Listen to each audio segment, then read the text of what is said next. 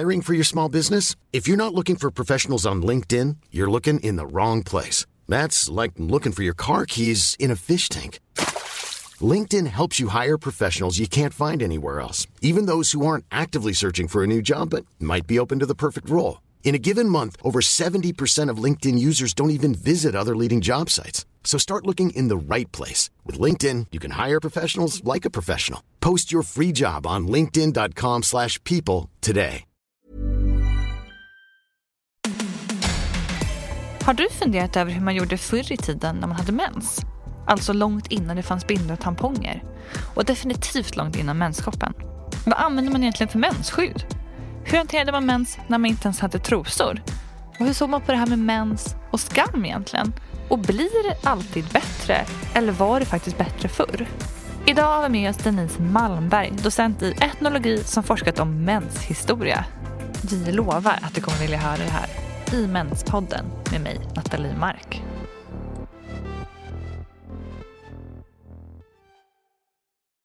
Ja, men då hälsar vi välkommen Denise Malmberg till Menspodden. Tack. Och du är ju docent i etnologi och har forskat om menshistoria. Ja, det stämmer. Och det här är lite annorlunda podd för att du sitter ju faktiskt i Malmö i en poddstudio. Vi kör det här via Skype idag. Okej, ja, det stämmer. Så blir det när man flyttar från Mellansverige. Ja, verkligen. Men vilken tur att det finns internetlösningar så man kan fixa det i alla fall. Men jag tänker så här, för 25 år sedan så skrev du en avhandling som heter Skammens röda blomma, menstruation och den menstruerande kvinnan i svensk tradition. Mm. Och frågetecknet efter Skammens röda blomma är jätteviktig.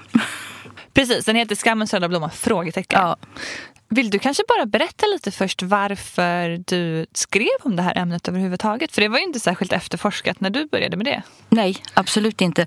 Och man kan säga att det var ett par olika spår.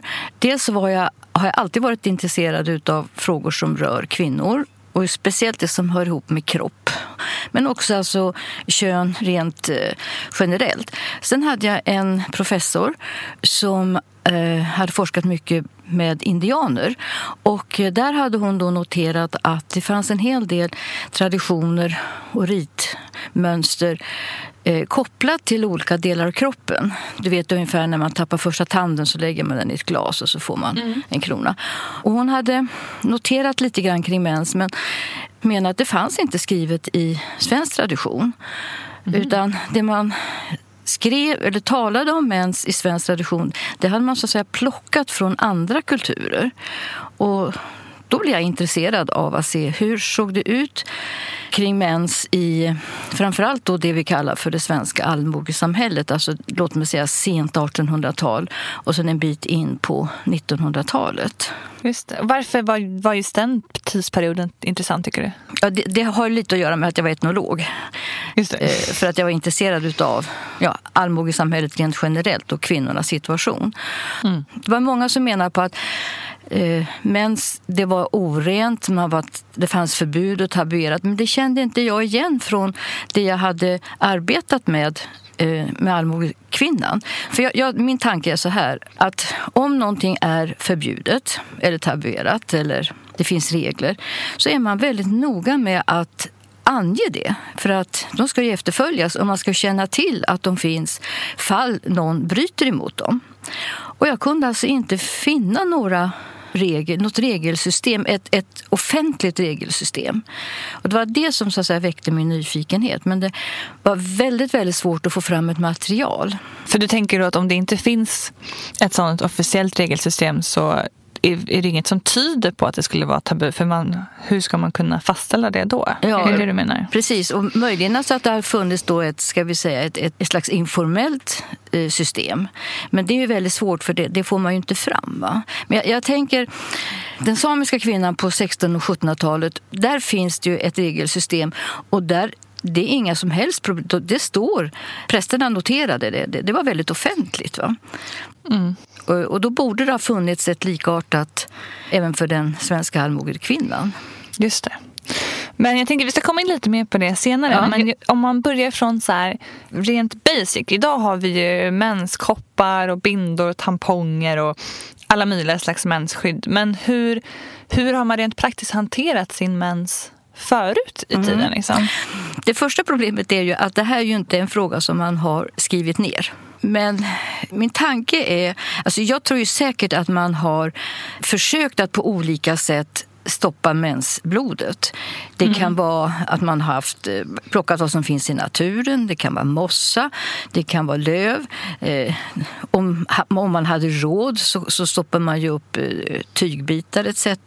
Bomull med mera.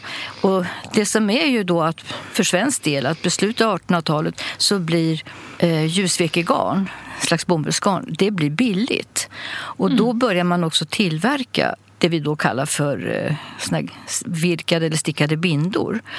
Men alltså hur det ser ut långt tillbaka, det finns inte med i källorna. Vad tänker du att det tyder på att man inte antecknat det? Jag har funderat mycket på den frågan. Jag kan tänka mig att det har att göra med att det här var liksom en vardagssak som man inte tyckte var viktig att spara. Det var bara någonting som hände. Man kanske antecknade liksom viktigare skeenden. Precis som idag. Men det står ju inte på nyheterna om vardagssaker man gör. Liksom, utan det är ju mer händelser av större betydelse som antecknas och förs vidare. Liksom. Ja, det är min tolkning och jag skulle ju jättegärna se. Men jag har läst så pass mycket litteratur om menstruationen och det nämns aldrig hur man har skyddat sig, va? Ja, det är klart att det är svårt att forska på så här i efterhand om det inte finns några källor att tillgå. Liksom. Exakt. Men jag läste någonstans att det finns några tecken på att man i Egypten använde uppmjukad papyrus. Jag är inte förvånad. Jag har sett den också. Jag tror att det var ett mensskyddsmärke som tog fram det. Och man använde faktiskt i mensskyddsreklam ganska tidigt. Så att, jag hoppas ju att de har rätt. Jag tror ju att man har haft saker att försöka skydda sig med. Det tror jag. Men som sagt, det har varit vardagssaker som man inte har brytt sig om.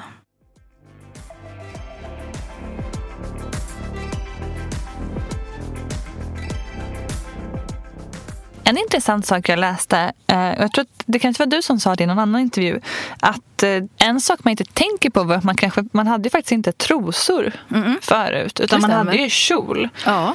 Och det är klart att då finns det ju ett visst problem i att ha saker som skyddar. Ja. Eller liksom fångar upp mens. Visst är det. Och när de första underbyxorna, eller hosorna som man sa, kom så var de ju öppna i grenen.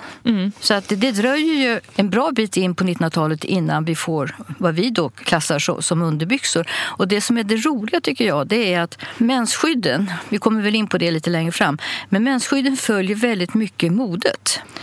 Så att, alltså, du vet, om vi nu håller oss i slutet på 1800-talet så hade man ju ofta en så kallad särk och nederdelen hade man gärna i mörkare tyg och det var ju så här att man bytte inte särk varje dag utan i bästa fall en gång i veckan.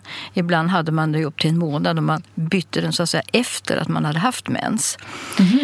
Så att det fick ju komma på kjolen och hade man råd, om jag säger så kunde man naturligtvis ta någon överbliven tygbit eller liknande och fästa på något sätt mellan benen. Men det gällde ju inte generellt för kvinnor. Sen då vid slutet på 1800-talet när vi går över till det vi kallar för moderna samhället eller stadssamhället så gick det ju inte an att man lät se att man hade mens eller att det droppade på golvet. Vi får ju en helt annan materiell kultur och vi får ju en stadskultur också. Och det är då också de här kommersiella bilderna kommer i slutet på. Det tidigaste belägget jag har hittat är från 1879 och jag har funderat mycket på det. Det är ju en liten menskopp. Och jag har funderat mycket, men efter att du hade pratat vid så började jag fundera, men det är nog en första föregångare till menskoppen. Alltså att jag trodde att man satte den utanpå under livet. Men jag började misstänka att man alltså stoppade in den. Och så är det ju en liten tråd. Som man kan dra ner liksom. Ja. Men gud, det fanns kanske redan då. Ja, jag misstänker det. Alltså, sen så kom ju de här, ska vi säga, tjocka med träull och liknande. Sen kommer historien igång, men det kan vi återkomma till. Men alltså innan det här när man hade de här särkarna och så, det var alltså att folk med mens blödde bara ute liksom. Vad vi inte vet det är ju hur pass mycket man blödde. Det är inte säkert att, visst fanns det sådana som blödde mycket men vi har ju vi har inte noggranna uppgifter om mängden blod och hur ofta man blödde. Men man kan säga så här att av de sparade uppgifter som finns när det rör allmogesamhället så är det ganska tydligt att mens var någonting man såg, och i synnerhet om det var ett hushåll med flera kvinnor. Och det var liksom inte något i sig skamligt. Sen kan jag tro, alltså det fanns ju inga förbud att man inte fick göra saker och ting eller tvingades avstå. Men jag kan tänka mig att man ändå av någon slags, säg estetiska eller kanske moraliska skäl höll sig undan under de här dagarna. Men det var liksom inte någonting som var påbjudet. Nej, precis. Det fanns inga tydliga förbud mot det från någon slags samhälle eller så. Nej. Även män visste inte män generellt, men många män visste så att säga vad det här blodet var. Och det visar ju också att man har ju använt blodet i olika sammanhang, läkekonst och så. Och det roliga är då, tycker jag, det är att om man själv inte hade kvinnor på gården men kanske behövde lite mensblod för att bota utslag eller som man ju behöver. Det kan man ju behöva. Precis, va? Då kunde man alltså gå till ett hushåll där det fanns kvinnor och be, för man var tvungen att vara öppen med det. Man fick inte ta i smyg.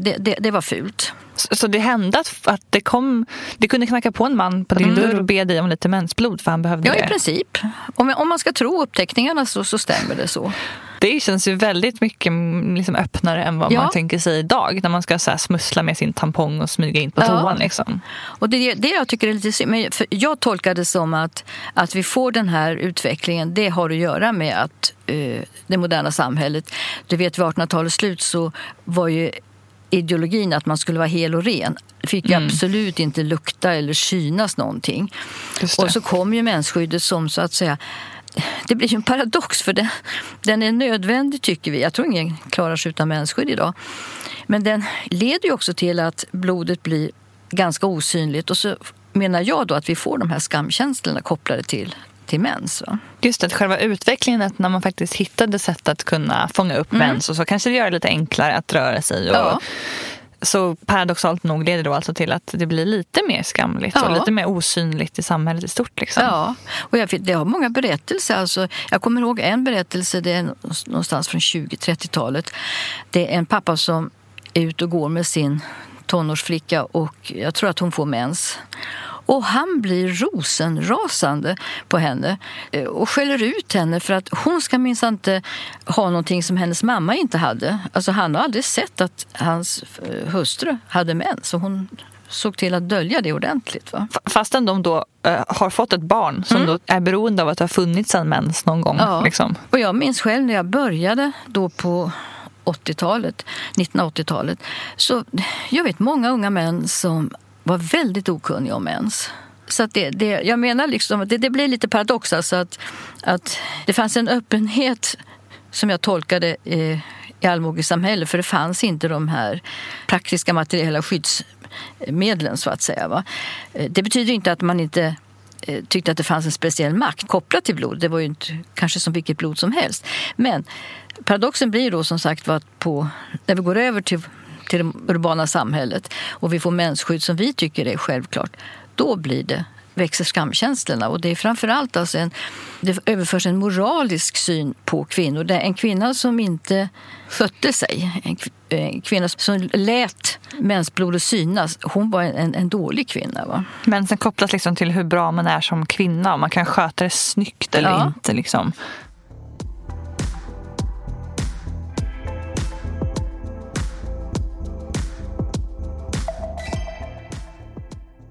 För du har ju också sagt, vilket är väldigt spännande, att mens och mensskydd har använts för att upprätthålla patriarkatet. Alltså, det här kan man tolka på olika sätt. Men många av de här reglerna är ju som jag ser ett sätt att kontrollera kvinnan. Man kanske får vara lite försiktig, för att det är ju oftast män som har beskrivit de här. För de tidiga antropologerna, de frågade ju aldrig kvinnor. Utan de frågade ju män hur det var. Så att det är ju männens version av hur man såg på menstruation. På mitten på 1900-talet så började antropologer ifrågasätta det här och menar på att det kanske till och med att kvinnor har drivit fram för att de skulle så att säga få en paus i arbetet och vara för sig själva. Och det här det har vi för dålig kunskap om. Men låt mig säga att har man regler så menar jag att det är ett sätt att kontrollera kvinnan. Och jag tycker att det blir väldigt, väldigt tydligt med mensskydden. Att kvinnan ska så att säga se till att hennes kropps olika utsöndringar absolut inte syns eller luktar. De ska helst inte finnas överhuvudtaget. Nej. Och varför är det så? Är det för att den dygdiga kvinnan är en ren och hel och tyst? Ja, om man inte vet om att mens finns, att det är en, om jag får uttrycka mig, en naturlig del av den biologiska processen, så blir det kanske också någonting konstigt. För någonstans så vet man ju ändå att det är kopplat till reproduktion. Va?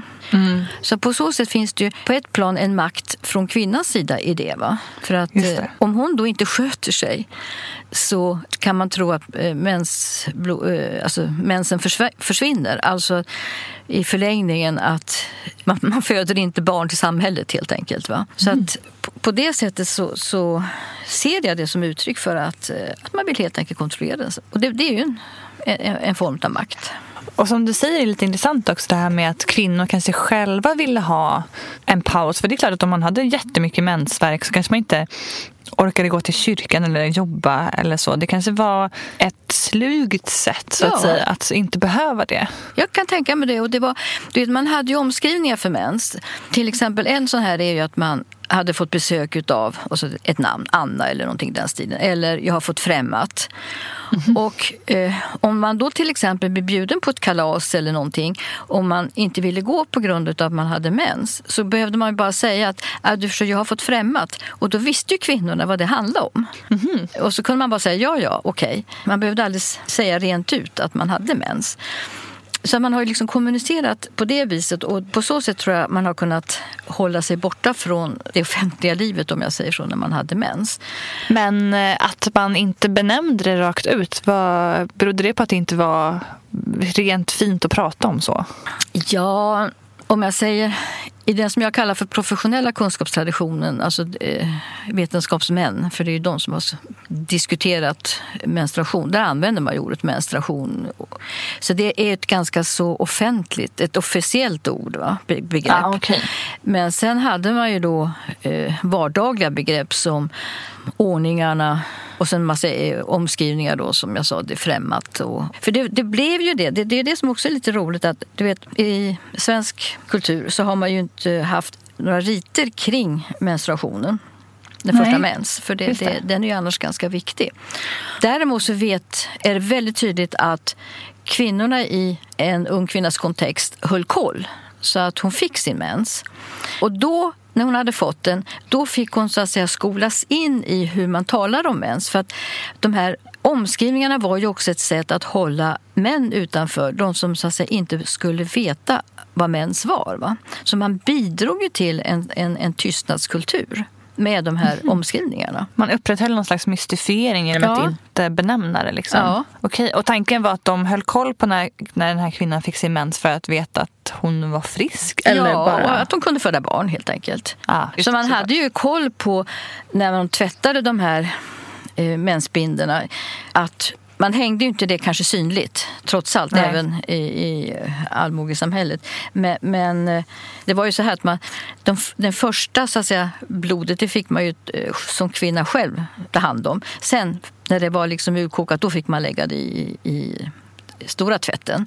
Det var ju ett sätt att, framförallt om man var nygift, så höll ju kvinnorna koll på, det är mensskydd den här månaden också. Aha, hon är inte med barn, va? Ja, det var någon slags social kontrollgrej liksom. Precis.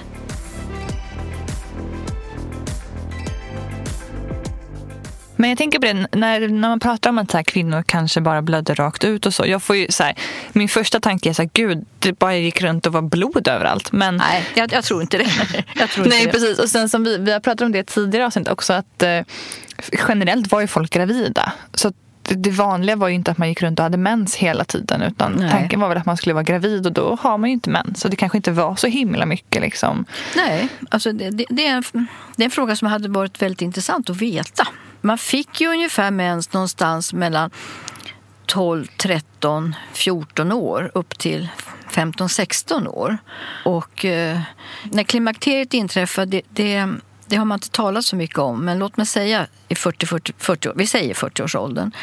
Och det är klart att det finns ju en period, man giftes ju inte när man kanske var 15-16 utan man är ju i alla fall en bit in. Så att, men då hade man ju koll på att den unga kvinnan hade sina menstruationsblödningar och det var därför det var så viktigt det här jag sa förut att om man ville ha blod för att använda till exempel som jag sa i läkekonst så var man ju tvungen att vara öppen med det för att det värsta man kunde göra det var att om en kvinna så att säga stal det här blodet. Man trodde nämligen att om man fick tag på delar av kroppen, det kunde vara naglar, det kunde vara hår etc. Då fick jag också makt över den här kvinnan, eller personen, för det gällde ju även män. Och fick jag då mensblod så kunde jag så att säga få makt över den här kvinnan och om du förstår, dra blödningarna ifrån henne så att hon inte kunde vara fertil. Va? Det var föreställningsvärlden. Det här är liksom slutet på 1800-talet. Aha, som det finns uppgifter. Ja, för jag läste också någonstans om att man använde mensen också som någon slags kontroll i att man var rädd att dra kraften ur mensen. Ja. Att liksom kvinnor ska inte gå ut och dansa om de har mens för att då kommer kraften i mensen försvinna och då kanske man inte kan få barn och så här. Och det är liksom någonting som kom. För det jag tycker är rätt intressant, det som händer. Jag tycker att det finns alltså en viktig brytpunkt kring sekelskiftet 1900. Det tar ju ett par decennier, va? Men däromkring. För att, och låt mig säga tidigare så fick man ju inte vila om man hade, hur ont man än hade. Va? Alltså smärtor och sjukdom, det var liksom ett svaghetstecken. Man skulle uthärda och kämpa på ändå och jobba och slita. Ja, däremot med så att säga, den borgerliga kvinnan så kommer att man får bejaka smärtor. Mens blir på något sätt intressant. Dels har du alltså hela mensskyddsindustrin. Och sen har du den här som jag kallar då för renhetsideologin. Och inom medicinen så börjar man bli intresserad på ett annat sätt. För att fram till slutet på 1800-talet så var man fokuserad på att förklara varför det här blodet fanns. Och nu började man då att fundera på vad kunde en kvinna göra eller inte göra när hon hade mens? Till exempel då så slutet på 1800-talet så skulle kvinnor inte gå på läroverk för att man skulle inte anstränga hjärnan. Hjärnan skulle inte dra kraft från könsorganen utan man skulle så att säga låta underlivet så att säga vara starkt och det är ju för att man var rädd att det skulle bli dåliga avkommor. Och sen börjar då en massa konstiga regler. Ja, som du säger, man fick inte dansa, man fick inte bada, man fick inte ha könsumgänge. Och ser man över tid på 1900-talet så varierar det där. Så ibland så ska man absolut inte ha könsumgänge och ibland så är det bra för det är muskelavslappnande. Va? Och en del menar på nej, ibland fick man inte bada för då kunde det komma in farliga bakterier i underlivet. Och ibland så tyckte man det var inga problem. Va? Men jag ser så att säga att den medicinska vetenskapen skapar en form av förhållningsregler under 1900-talet. Kan man säga liksom vilken period på 1900-talet som var mest så här strikt kring vad man fick och inte fick göra? Nej, möjligen alltså första hälften. Ja, okej. Så det ändå blivit bättre sen dess? Ja. Att man har mer tilltro till att säga, nej men vetenskapen går framåt. Du kan inte dra kraften ur blodet om du tänker när du har mens. Precis, så det absolut. Va? Men reklamen har ju varit snabb att ta upp det här redan från start. Liksom, att om du har den här mirakulösa bindan så kan du göra allt det du inte kunde göra när du inte hade mensskydd. Va? Ja, och där kan man liksom se att nu kan du vara fri, nu kan du resa, du kan utbilda dig, du kan sporta. Du är så att säga underförstått inte utstängd från det offentliga livet. Va? Och det där är ju väldigt starkt. Det finns ju fortfarande idag. Fast det är lite subtilt så att säga. Vad menar du med det? Berätta. Nej men alltså det finns idén om att om du inte har mensskydd så blir du så att säga begränsad i din tillvaro. För att du kan så att säga inte röra dig fritt. Det är inte längre okej att blöda rätt ner på golvet. Precis, det är absolut. Nej, det är livsfarligt. Så det som sagt som jag ser det så bidrar ju till de här skamkänslorna som jag tycker att det är hög tid att vi gör upp med.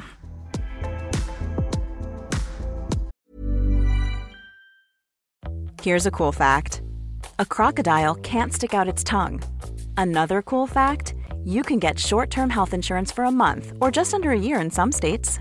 United Healthcare short-term insurance plans are designed for people who are between jobs, coming off their parents' plan, or turning a side hustle into a full-time gig. Underwritten by Golden Rule Insurance Company, they offer flexible, budget-friendly coverage with access to a nationwide network of doctors and hospitals. Get more cool facts about United Healthcare short-term plans at uh1.com. Burrow is a furniture company known for timeless design and thoughtful construction, and free shipping, and that extends to their outdoor collection. Their outdoor furniture is built to withstand the elements, featuring rust-proof stainless steel hardware, weather-ready teak, and quick-dry foam cushions. For Memorial Day, get 15% off your Burrow purchase at burrow.com/acast, and up to 25% off outdoor. That's up to 25% off outdoor furniture at burrow.com/acast.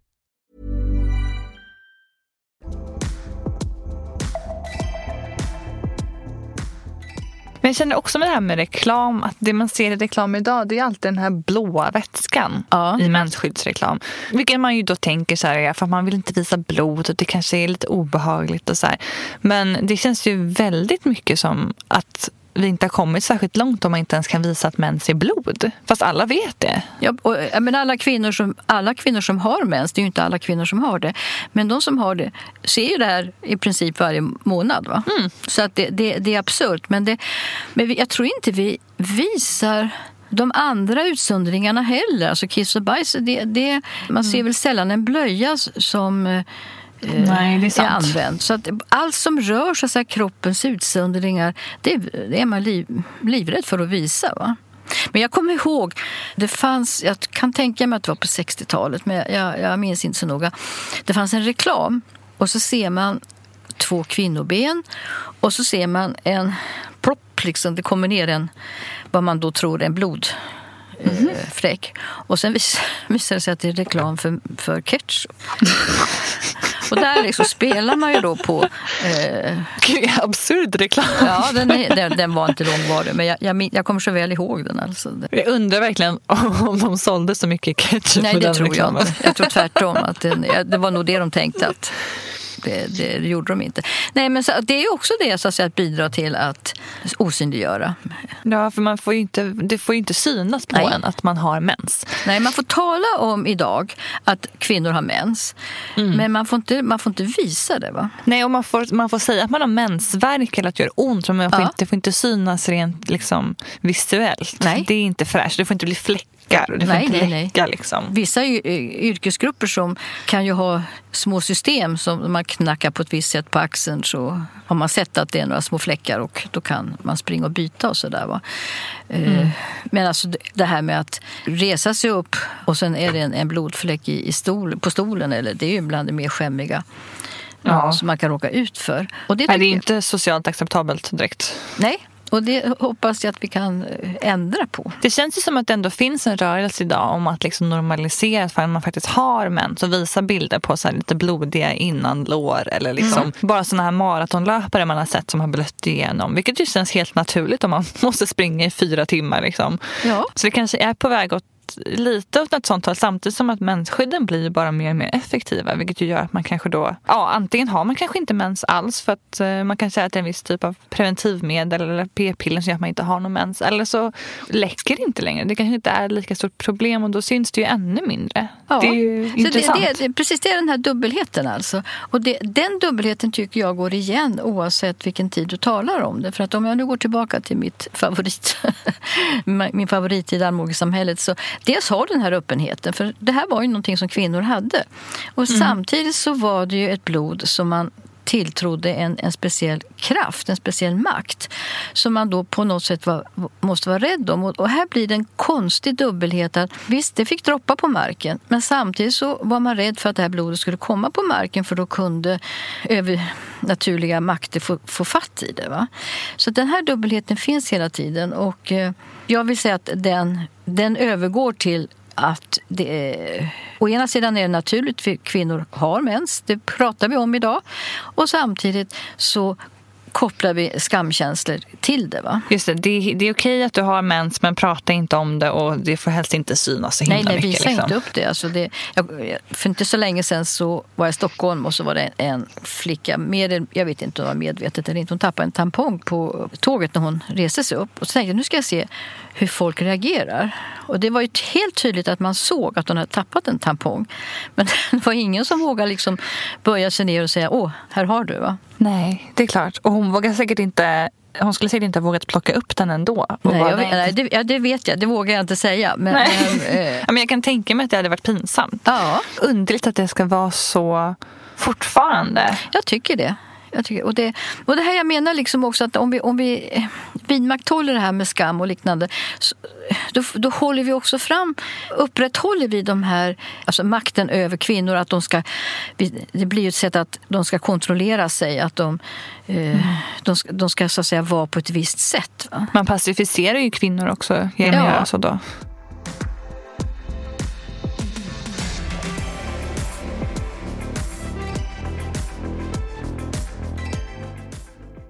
Men om man backar tillbaka ännu mer i tiden, vet du när man för första gången nämner mens i skrift som man har det som dokumenterat? Det jag fick fram, då ska jag säga en begränsning för jag kan ju inte alla språk, men för det måste ha varit det som var översatt till engelska, så var det då egyptiska papyrusrullar från 1900 före vår tideräkning.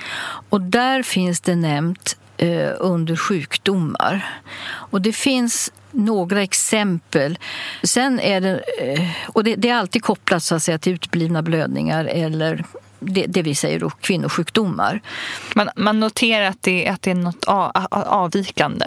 Eller att det finns. Man lägger inte in några värderingar, men man förstår att det är viktigt att blödningarna finns. För många har besvär av olika slag. Sen är det ju då på ungefär 500-400 före vår tideräkning, då börjar vetenskapsmän att bli intresserade av att förklara varför har det kvinnliga könet blödningar och inte det manliga könet. Och vid den här tiden så var det då humoralpatologin. Alltså att man kan säga så här kort att allting har en mening. Det finns en funktion med allting. Ingenting finns så att säga förgäves eller bara för skojs skull. Och då började man, det var framförallt Aristoteles som började fundera på vad fyller då de här blödningarna för funktion? Och då tycker jag det finns det här intressant att man kommer fram till 2 olika tolkningar som naturligtvis återigen har du den här dubbelheten som står emot varandra. Å ena sidan så tänkte man att man förstod att det hade någonting kopplat till reproduktionen, för de upphörde ju när man blev gravid. Och det är som jag kallar för en positiv. Och då trodde man så att säga att mensblodet, det var det som formade fostret. Och det var därför det fanns för mycket blod så att säga i början, det var därför man mådde illa etc. Den andra, det var då att men varje månad så rinner det här blodet ur. Då måste det vara ett blod som kroppen inte vill ha. Som inte kroppen behöver, va? Ja, som kroppen stöter ut för att den inte vill ha. Okej. Och då blir det så att säga ett orent blod. Och det är det som framförallt vetenskapsmän tar fasta på. Och sen blir det den mest fantastiska beskrivningar att det är gift i det här blodet, att det är jättefarligt och jag vet inte alls. Alltså det är helt fantastiskt att se hur de får till det. Fantasifullt. Ja, och den lever ju kvar väldigt starkt den här. Och det är där vi har grunden till att många av de här reglerna vi talade om tidigare var tabun, va? Att det var farligt. Visst är det väl också så att själva ordet mens eller tabu betyder mens på typ polynesiska? Nej, du tänker, nej, det heter någonting annat. Tapu, ja. Tupua, det. Men det kan, jag vet inte om det är mens på polynesiskt. Det har jag inte kollat upp faktiskt. Det får man göra. Det känns ju som att allting hänger ihop här. Ja, det gör det. Och det finns ju alltså då kvinnor, den här Trottola från Salerno på 1000-talet. Hon tog ju fasta på den här positiva. Att det här är då kvinnors blommor. Man är alltså som vackrast under den här perioden. Det var därför jag kallade det för så att säga, skammens röda blomma. För jag tycker att de här röda blommorna ska vi inte känna skam för. Ja, så hon tänker helt tvärtom. Att det är något väldigt positivt att man har mens. Ja, att det är då så att säga, man kan se det på 2, alltså över livsperioden så de här mensperioderna visar liksom på att man är fruktbar och man är så att säga, det finns ju många som har kopplat till det att vara kvinna är ju så att säga att ha mens, va? Men också under varje enskild mensperiod när man blodet så att säga strömmar som mest, då är de här röda blommorna som slår ut, om jag säger så. Och det är hon en av de första som beskriver det här som någonting bra? Ja, alltså som jag har sett det. Det är den första jag har noterat. Och det finns faktiskt i enstaka belägg från 1700-talet och tidigt 1800-tal i svensk kultur att man har talat om det som blommorna och mina blommor. Mm-hmm. Ja, just det, använda det uttrycket liksom. Ja, så man skulle mycket väl kunna välja att ta fasta på den delen, men då har du inte den här makten över kvinnorna längre. Ja, just det, då tappar man den och den vill man ju säkert gärna ha. Det vill man ju i samhället, ha, absolut. Liksom. Det känns ju som att det egentligen borde vara något positivt eftersom om man då är en cis-kvinna som har mens så betyder det att man är fertil, att man är frisk, för att man kan ju bli av med mensen om man är sjuk på olika sätt. Att det borde ju egentligen vara något väldigt positivt. Ja, men sen har naturligtvis den här andra svåra sidan, de som har hemska smärtor. Ja, självklart. De tycker nog inte att det är några blommor direkt som... Nej, såklart inte. Och med bristfälliga typ ingen smärtlindring som gick att få heller. Precis, va? Så att det är dubbelt där också. Va? Men jag tror ändå att det låter kanske lite naivt, men det påverkar ändå mycket hur vi talar om mens. Mm. Jag kommer ihåg en gång jag hade haft en föreläsning och pratat och så kommer jag ihåg det var en kvinna som gick fram efteråt och sa: nu äntligen kan jag befria mig från den här synen att mens är något skamligt. För jag förstår att det är någonting som har konstruerats över tid. Va? Ja. Att liksom bejaka, jag säger inte att hon blir av med smärtorna för det, va? Men det påverkar ju ändå hur vi ser på oss själva, hur man ser på sig själv som kvinna. Och är det kopplat till någonting negativt så självklart så får det ju en negativ effekt. Va? Såklart, verkligen.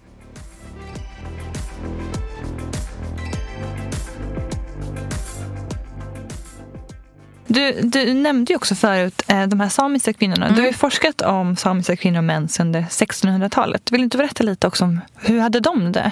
Alltså det som finns skrivet är ju då prästerna som rapporterade regelbundet. Och det man kan säga är så här är att den samiska kvinnan hade ju då en hel del, hon var inte ensam om det är inte så, man får inte ta det som något unikum.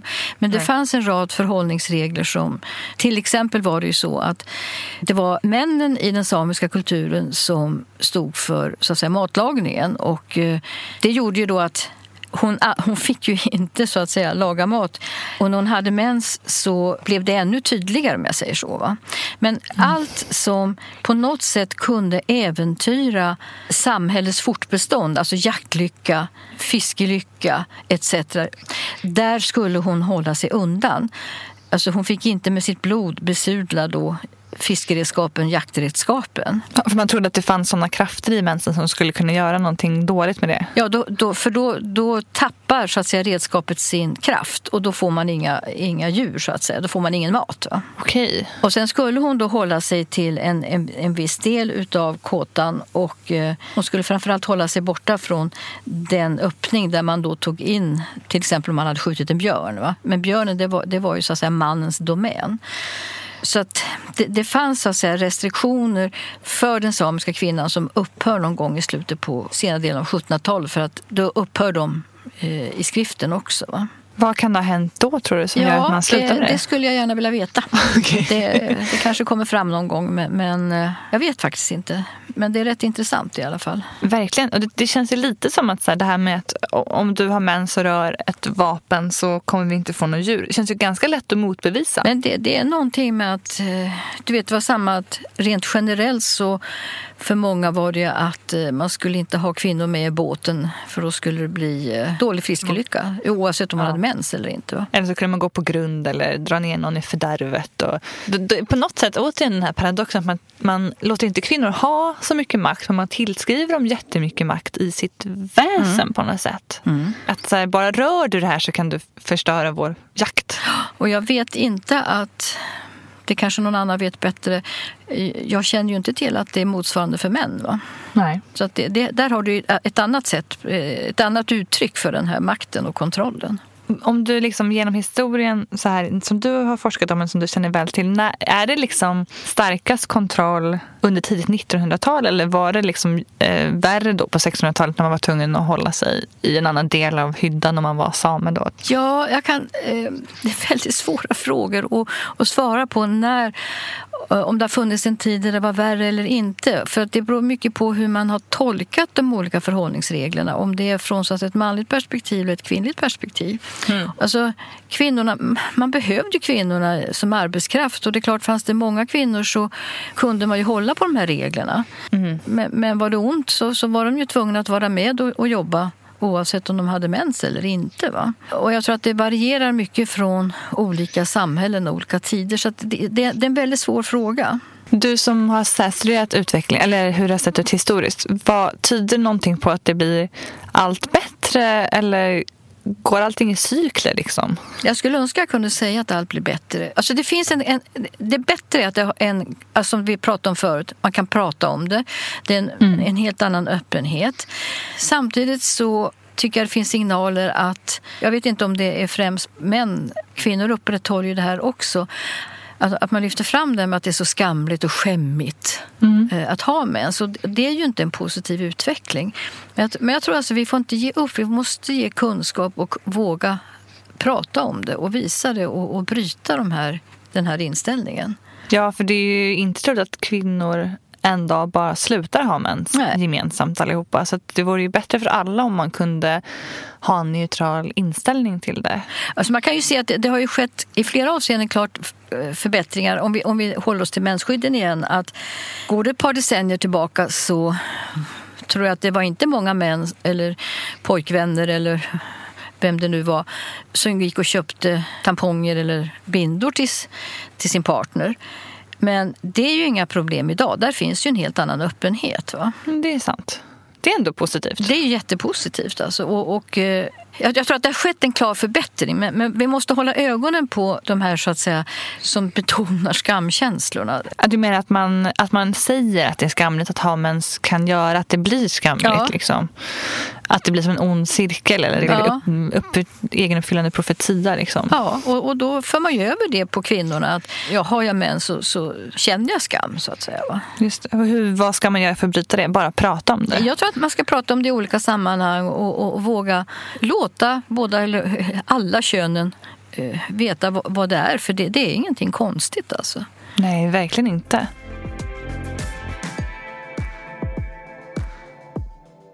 Om man så här blickar lite framåt, har du någon så här förhoppning då baserat på det? Vad skulle kunna vara en positiv inställning till mens som känns rimligt i ett samhälle idag där man kanske inte ändå kan blöda ner på golvet liksom, för det är väl kanske också ingen som vill. Nej, det tror jag inte. Men låt mig säga att bara vi liksom får låt mig kalla det för en relativt neutral inställning. Det här är inget konstigt, men vi måste samtidigt uppmärksamma och arbeta med de som har problem. Men du är inte så att säga en bättre kvinna för att du har mens. Nej. Utan du är inte, alltså det är inte kopplat till kvinnlighet på något sätt. Va?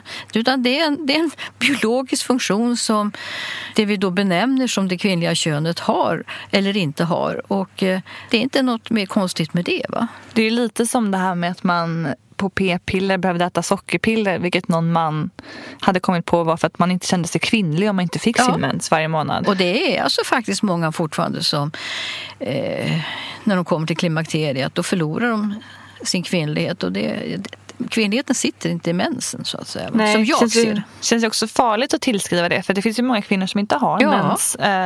Absolut. Och det bör ju inte vara någon slags kriterium för att vara kvinna att man ska ha mens. Nej. Men däremot borde det kunna vara rimligt och lätt att prata om det om man är en kvinna som har mens. Bara för, som du säger också, om man har väldigt ont eller liksom problem på andra sätt måste man ju kunna lyfta det utan att det är tabubelagt att nämna liksom att nej, säg inte det. Sånt pratar vi inte om här. Ja, och där måste man ju också jag är så trött på dem. Det är ju oftast män som använder att den här föreställningen att om du har mens så är det ju inte något du kan lita på, va? Därför att du blir lite annorlunda Ja, just det. Har du mens? Det är därför du är så arg. Ja, och det där är ju också någonting som man bara liksom inte ska... vad ska vi säga? Motarbeta det, va? Förklara att nej, jag är lika förnuftig oavsett om jag har problem inför mens eller inte, va? Det sitter inte i mensen. Nej. Det sitter i mig. Ja, men visst är det så, va? Så att... Det känns ju som att vi har kommit en bit på vägen, men att vi har ganska mycket kvar att jobba med här. Ja, och nu utser jag ju mensskyddsreklamen som en stor syndabock, men det är fascinerande liksom att se över tid hur man hela tiden har anspelat liksom på att du är en modern kvinna om du har mensskydd, va? Just det. Och det här som vi pratade om förut, att man kan vara som vanligt. Men också det här att underblåser känslan av skam om du inte byter mensskydd tillräckligt ofta, och det är ju ren kommersiell. Alltså, från början hade man en binda om dagen, va? Men sen behövde man sälja fler, och då sa man att det var orent. Man skulle byta flera gånger om dagen och duscha, och du vet alla dessa medel som finns. Man ska lukta och allt. Ja. Det känns också som att det återigen kommer tillbaka till orent. Ja. Det är det som det alltid kretsar kring. Du ska vara ren och det ska inte lukta, och du ska inte läcka. Nej, liksom. för då är du en omoraliskt dålig kvinna, va? Det är det här vi måste bryta, va? Där har vi ju verkligen jobb kvar att göra. Ja. Härligt. Men du, vad kul att du var med här i Menspodden idag. Jag känner mig så otroligt upplyst. Ja. Och peppad på att ändå gå ut och försöka jobba mot att faktiskt göra det lite ännu bättre för kvinnor som har mens och män som kan få veta mer om mens. Ja, jag tyckte det var så roligt, för ett skäl att det dröjde så länge innan jag kunde skriva min avhandling. Ett skäl var att det var väldigt svårt att få material. Ett annat var att, konstigt nog, min egen professor som hade stimulerat mig. För hon menar på att du kan inte göra intervjuer om ens. Det är ingen som vill prata, tvärtom. Alltså det fanns ett uppdämt behov. Så kommer jag ihåg, jag undervisade då, och så frågade jag om mina studenter om de ville gå ut och fråga om ens. Så kommer jag ihåg framförallt en manlig student. Han visste inte vad det här med tampong var eller liknande. Så det första han gjorde, det var att gå och köpa tamponger, och sen dissekerade han, för han ville veta vad det var han frågade om.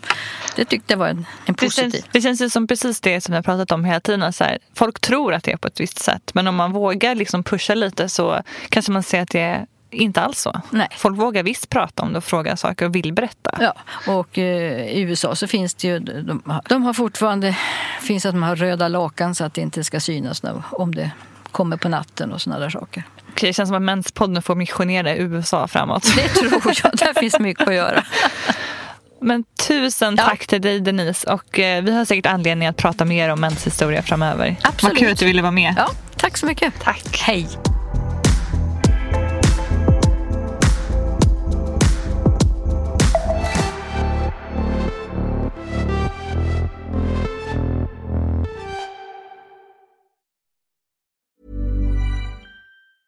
Mom deserves the best, and there's no better place to shop for Mother's Day than Whole Foods Market. They're your destination for unbeatable savings, from premium gifts to show-stopping flowers and irresistible desserts. Start by saving 33% with Prime on all body care and candles. Then get a 15-stem bunch of tulips for just $9.99 each with Prime. Round out Mom's menu with festive rosé, irresistible berry chantilly cake, and more special treats. Come celebrate Mother's Day at Whole Foods Market.